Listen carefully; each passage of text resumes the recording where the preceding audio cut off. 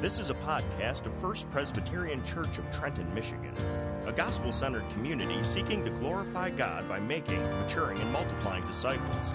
For more information, check out fpchurch.tv. If you have your Bibles with you this morning, you'll want to turn to Luke chapter 13. We'll be reading Luke chapter 13, verses 1 through 9.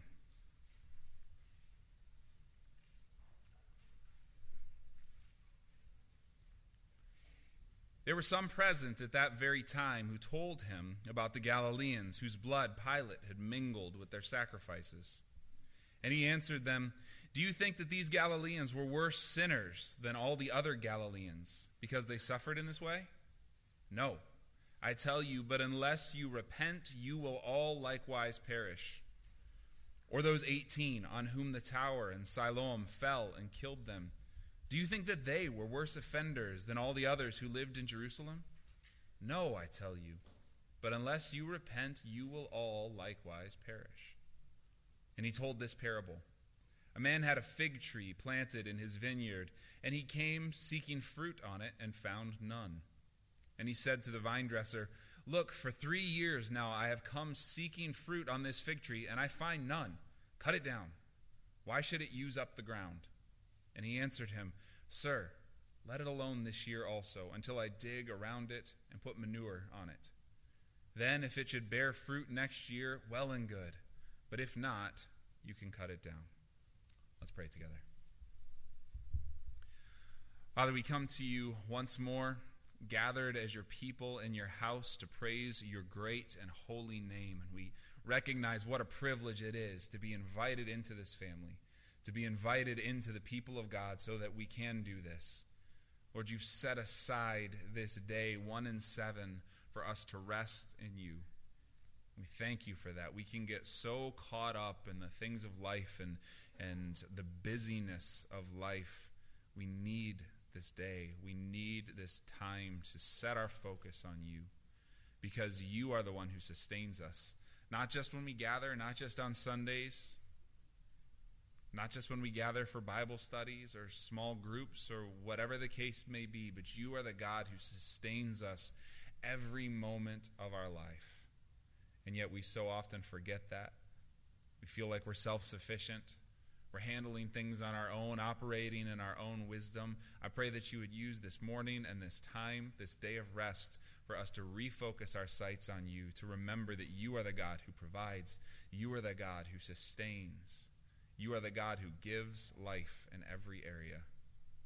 That means that you see us in our sin. You see us in our struggle and our suffering. You see us in our sickness. And you see us as we move toward death and as we deal with the death of our loved ones. There are so many things in this life every day that can pull our focus away, that can cause us to despair and cause us to doubt and fear. Lord, I pray that you would remind us this morning that you are the God who comforts us, who is with us, who dwells among us, who, for those who belong to Christ, your Spirit dwells in us. Lord, remind us of that, and please give us the comfort that we need. Lord, I pray for those people who are hurting deeply, and those hurts are real and significant. I pray that you would comfort their hearts, comfort their spirits, remind them of your deep, great, enduring, and steadfast love for your people. Lord, I pray for those who are struggling with health issues, whether they're minor or very serious. I pray that you would heal their bodies and that you would give them comfort and peace and relief from pain and struggle in the midst of it. But we know that often you use those things and those struggles and those difficulties to shape us and mold us according to your will. So I pray, most importantly, that in the midst of that struggle, in the midst of those illnesses and those diseases, that their eyes would be fixed on you, that you would use those circumstances to sanctify your people, to grow us, to make us more and more like Jesus Christ every day of our lives. Once again, we thank you for this church. We thank you for the work that you've been doing here in this body, that you continue to do. We thank you for your faithfulness. We thank you for the other churches that are meeting around downriver and the Detroit area and Michigan, to the country and around the world, all of your saints who are meeting to worship you. Sometimes we forget that we're part of the wider body of Christ. We're connected to our brothers and sisters around the world, and what a wonderful thing that is. I pray that you would build them up today in your word as the word is preached faithfully. I pray that you would sanctify and encourage your church both here and around the world. Lord, as we're here to sit under the preaching of your word, I pray that you would be with Pastor Aaron as he preaches. I pray that his words would be not more or less than you have for him to say, and I pray that your Holy Spirit would take your word from the scriptures and apply those to our hearts. Convict us where we need to be convicted. Show us where we need to bring our lives into alignment with what you teach us in the scripture. Lord, I pray that you would shape us into the people that you want us to be, and I pray that your name, that the name of Christ would be glorified in this place, that you would be lifted up. In Jesus' name, amen.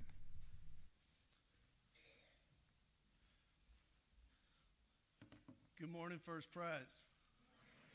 If I could be so bold this morning, I'm going to make the assumption that you're similar to me.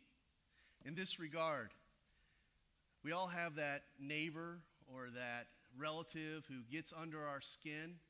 And the truth be told, when something happens to them, with a wink of an eye, we can say something like, couldn't happen to a better guy. The truth is, each and every one of us has that kind of attitude deep down inside. And if we're not careful, it can become easy for us to sit in judgment over others. We can judge the woman whose kids are not listening to her at the store in front of us. We can judge the man who's holding up the sign asking for money on the side of the road. We can judge the neighbor by the way their house looks, the neglect, the unkept yard, and we begin to judge each of these individuals. We can make an assumption based upon their action or inaction of who they are and why their situation is such.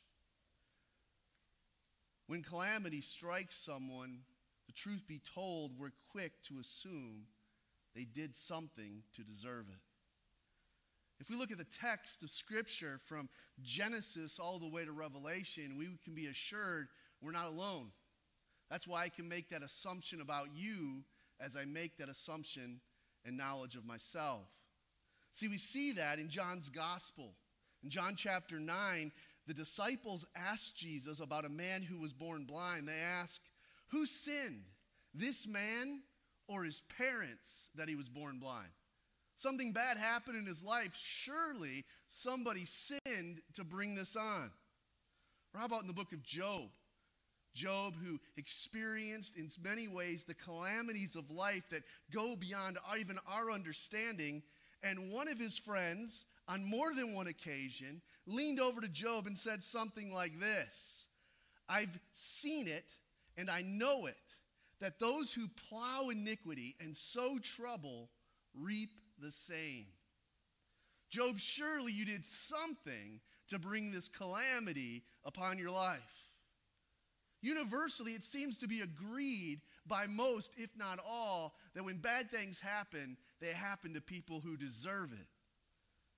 But when Jesus is asked a question, specifically about calamity, he makes a very different point, a point that we see in our text that I want to drive home to you this morning.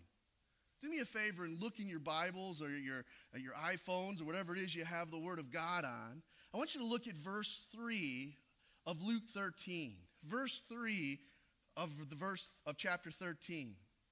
No, I tell you, but unless you repent, you will all likewise perish. Drop down to verse 5. Again, Jesus says, no, I tell you, but unless you repent, you all likewise will perish. Jesus is making a point as he draws into the calamity of life, as he focuses on the calamity that happens to individuals. And Jesus is saying, those calamities, those events, hear this, church, are warning signals for all of us. They're not just for those to whom it happened. but they're actually warning lights for each and every one of us. Unless you repent, you will all likewise perish. Notice the you. The you is every single one of us, not some of us, but every one of us. Unless we repent, we will all likewise perish. Jesus, right from the beginning of his ministry in Mark chapter 1, goes around telling people they need to repent and believe. As Ed stood and prayed with and for the congregation in our prayer of confession, he reminded us the prophets of old, the disciples, they all preached a message of repent. See, it's without repentance that we only experience judgment. It's without repentance that we only experience judgment. Friends, hear me this morning. There's examples of suffering that our text provides. There's two specific events. The first is one that the people bring up to Jesus. It's a tragedy of the Galilean worshipers. Look at verse 1. There were some present at that very time who told him about the Galileans whose blood Pilate had mingled with their sacrifices. A couple things we need to draw attention to is that the individuals they're talking about, the calamity that they're describing, is actually about Galileans who were making their pilgrimage to Jerusalem for the Feast of Unleavened Bread, Passover. They were coming to make their sacrifices. They were coming to worship God. And while they were there, they're cut down, so much so in the very act of worship that their own blood is mingled with the sacrifice. That's the way it's described in chapter 13, verse 1. Now, who were these Galileans? We're not told much. We don't give a background to whether or not they were rebels or what was their cause. But one thing we know is Galileans, they were outsiders. They were country folk. They were probably more traditional in their views. But they came into Jerusalem to fulfill the pilgrimage, the responsibility they had for the worship of God. And there they were struck down by Pilate and the Romans. And as Jesus hears them talking about the Galileans this way, look what he asks in verse 2. Do you think that these Galileans were worse sinners than all the other Galileans because they suffered this way? Do you think because of the calamity and the tragedy of their life that they must have been really wicked? That's what Jesus is asking. Do you think because of what happened to them, they must have been really vile? The onlookers for sure thought there was divine displeasure because those worshipers must have been worshiping God improperly. Maybe their hearts weren't really committed to God. So God allowed the Romans to annihilate them, to shed their blood. The onlookers thoroughly thought that it was because they weren't right with God, therefore their worship was judged. But Jesus asked, do you think that they were worse than all the other Galileans? As Jesus asks this question, he gives another example. Look at verse 4. He talks about 18, the tragedy of 18 to whom the tower of Siloam falls upon them. As you look at that 18 and you hear Jesus' story, he mentions the fact that all died, all were killed. Look what he says at the end of verse 4. Do you think that those were worse offenders than all the others who lived in Jerusalem? You see what Jesus did there? He took the narrowness of it being about Galileans, which Jesus was, because Jesus was like them on his pilgrimage to Jerusalem for the unleavened bread feast. And Jesus now turns it about those in Jerusalem. The tower that was in Jerusalem on the southeastern wall that fell down and crushed some 18 men who were of Jerusalem. Do you think those men were more wicked than everyone else? Jesus asks. See, Jesus is really getting at the heart of the issue, isn't he? Jesus going after a horrific event that was remembered. Again, we don't know the details. Maybe it was the building of the tower. Or maybe it was unstable when it was built, and all of a sudden, over time, it deteriorated, and 18 bystanders were killed. Or maybe after one of the attacks on the city, it had been weakened, and people were just passing by, and 18 were crushed. But whatever the event, everyone seemed to remember, for nobody cried out, "When did that happen? We don't remember that." There was a clear understanding that 18 souls had died, and Jesus asks, were they worse than everyone else? Friends, that's the heartbeat of the question in our passage. Why do bad things happen to certain people? Is it because they're worse than others?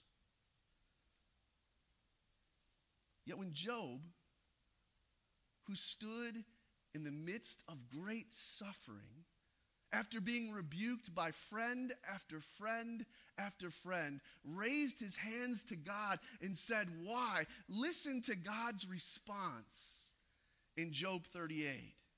God says to Job in the midst of his suffering, "Where were you when I laid the foundation of the world?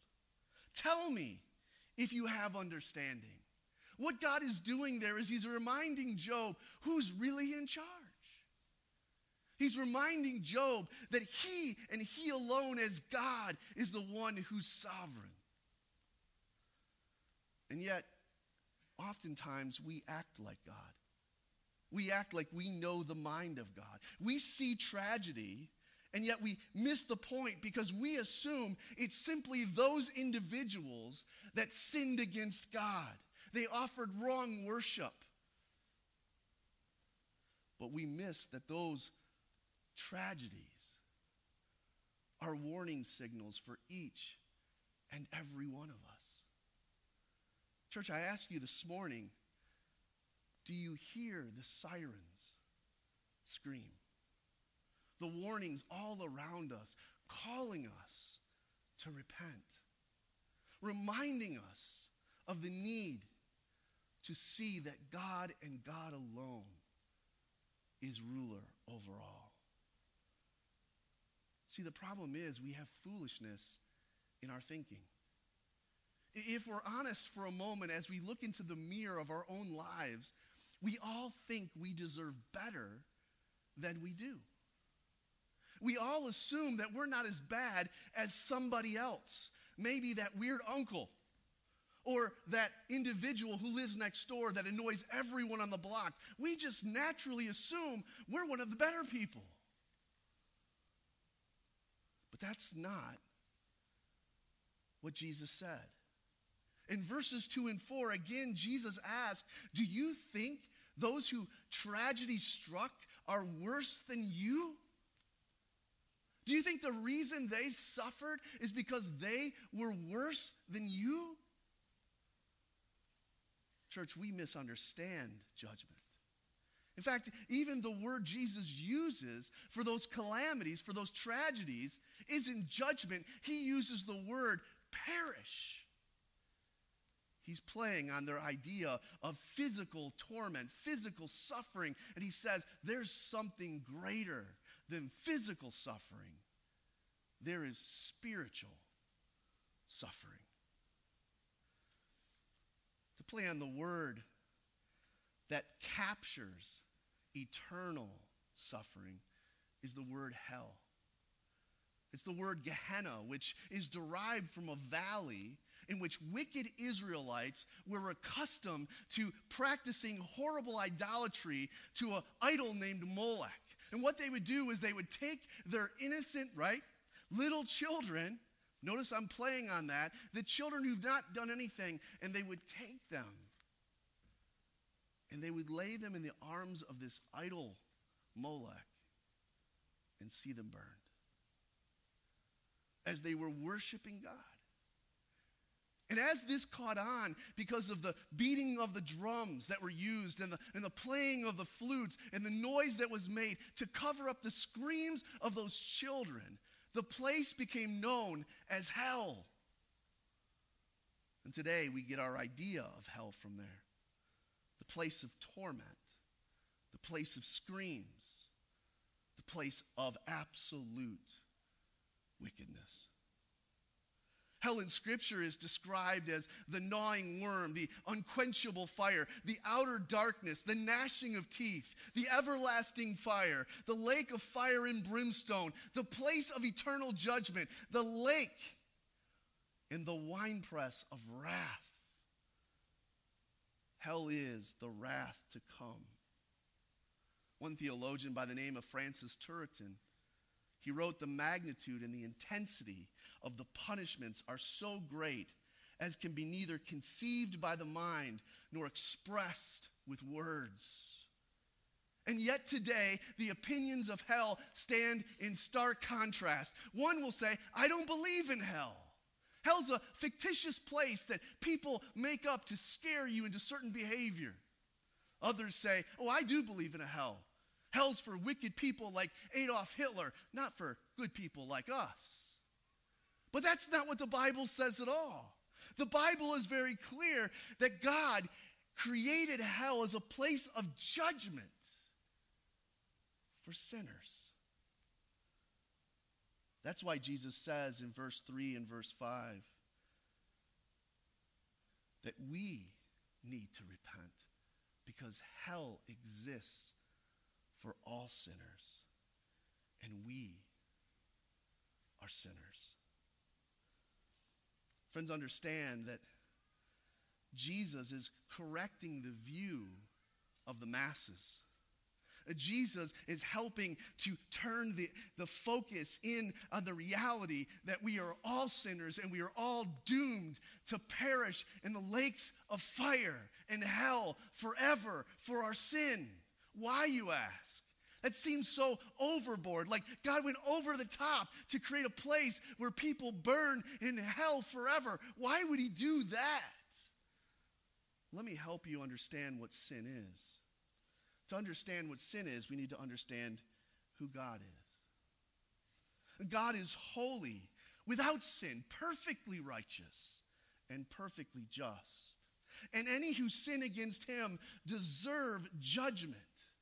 Because God is eternal, any sin against him is an eternal offense. Did you hear me this morning?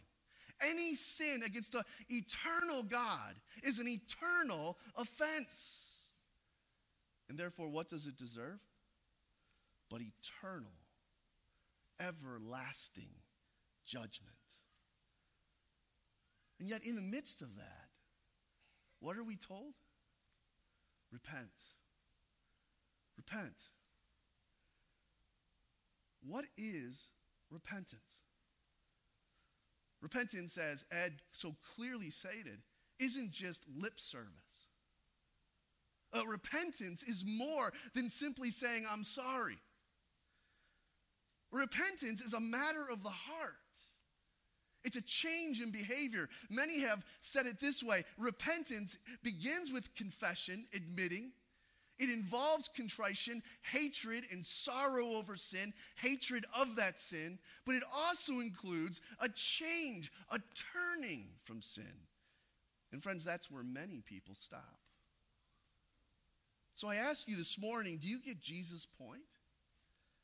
That you are no better and I am no better than anyone else, and we all truly need to repent. That's the message Jesus has. That's the correction Jesus is making over the way we view the world. To help with this illustration and this teaching, Jesus offers a parable. Something that comes alongside to aid us in our understanding. He tells a parable of a fig tree which was owned by a landowner, but it bared no fruit.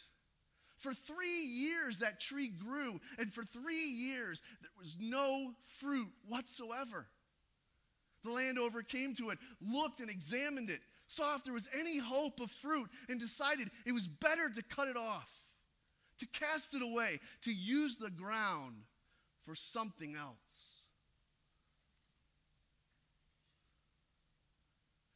But right in the midst of that, there was a gardener who worked for the landowner, a vine dresser, if you will.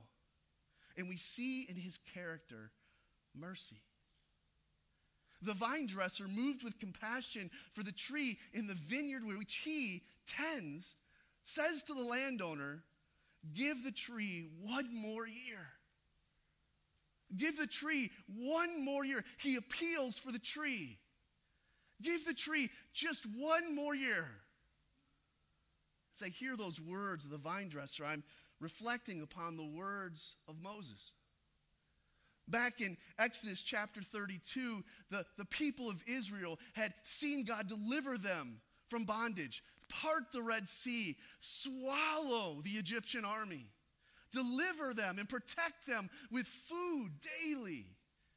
And as Moses went up the mount to receive the 10 commandments, the people stayed on the ground worshiping a golden calf. God, in his anger and fury, speaks about obliterating those people, those stiff-necked, hard-nosed people. But in the midst of that, Moses speaks and intercedes for them. Church, don't miss that. The beauty of what Moses does there is seen in the mercy of God's response. As God shows long suffering, as he's raising up this man of God to lead the people of God, he's having his heart sewed together with the people. But Jesus is clearly pictured in the vine dresser. In this vine dresser, we see the one who puts in the work. And notice his response to the owner of the land. He says, I will dig around it. I will fertilize it. I'll do the work. Just give me one more year with this tree to let the sun shine and the water and for it to grow and to flourish. And then, if no figs, you're right in cutting it down. Friends, don't miss that we hear that judgment is coming even in the mercy of the vine dresser. If no figs, then you're just in cutting it down. That judgment may not come today, but that judgment will come. That judgment may not come in a year, but that judgment will come. That judgment of God may be held back for a time, but judgment is on its way. And Jesus is saying we all need to wake up to recognize we are all sinners and in need of his grace. Friends, we look at the vine dresser and we see such mercy. His willingness to tend and care for that tree, interceding on its behalf for 1 year.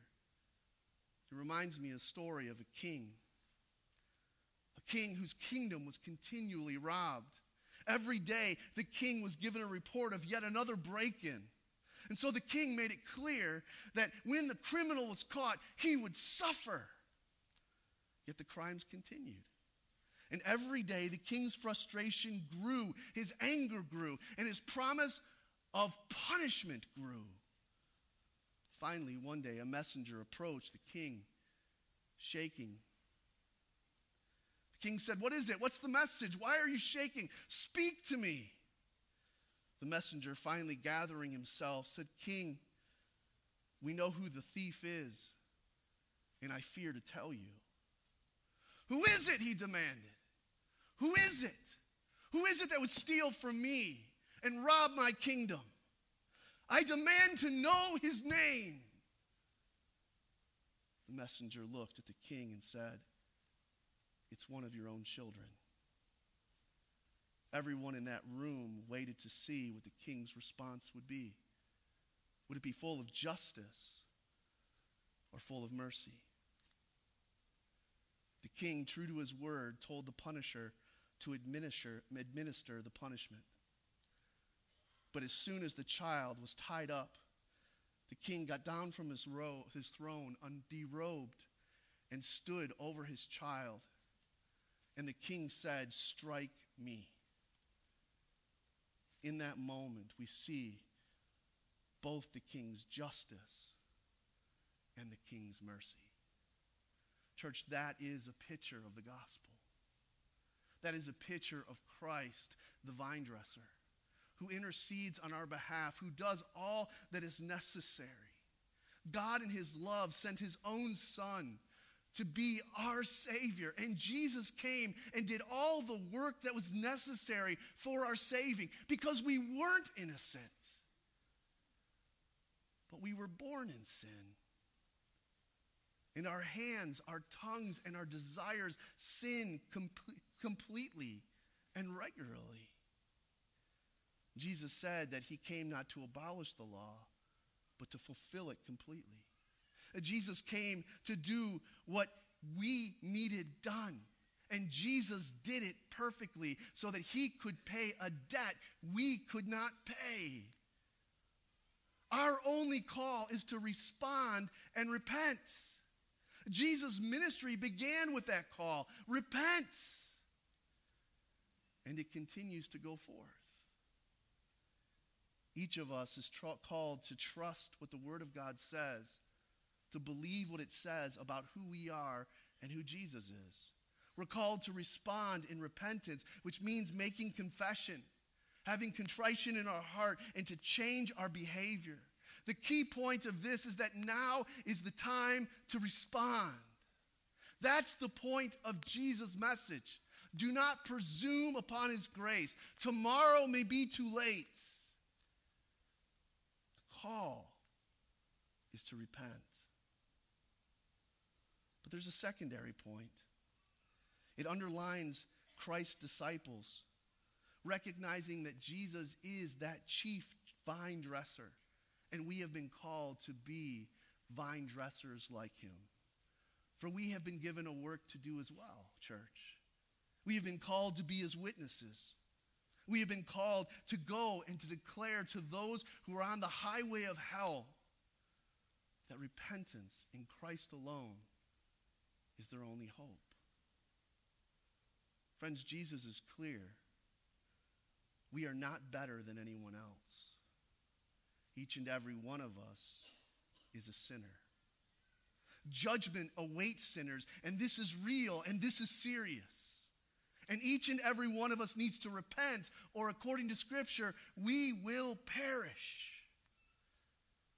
But thank God for his mercy, for his long suffering.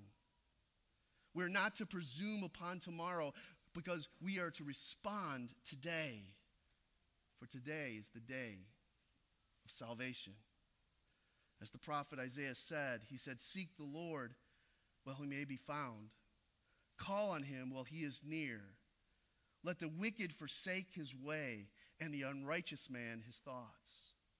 Let him return to the Lord, that he may have compassion on him, and to our God, for he will abundantly pardon."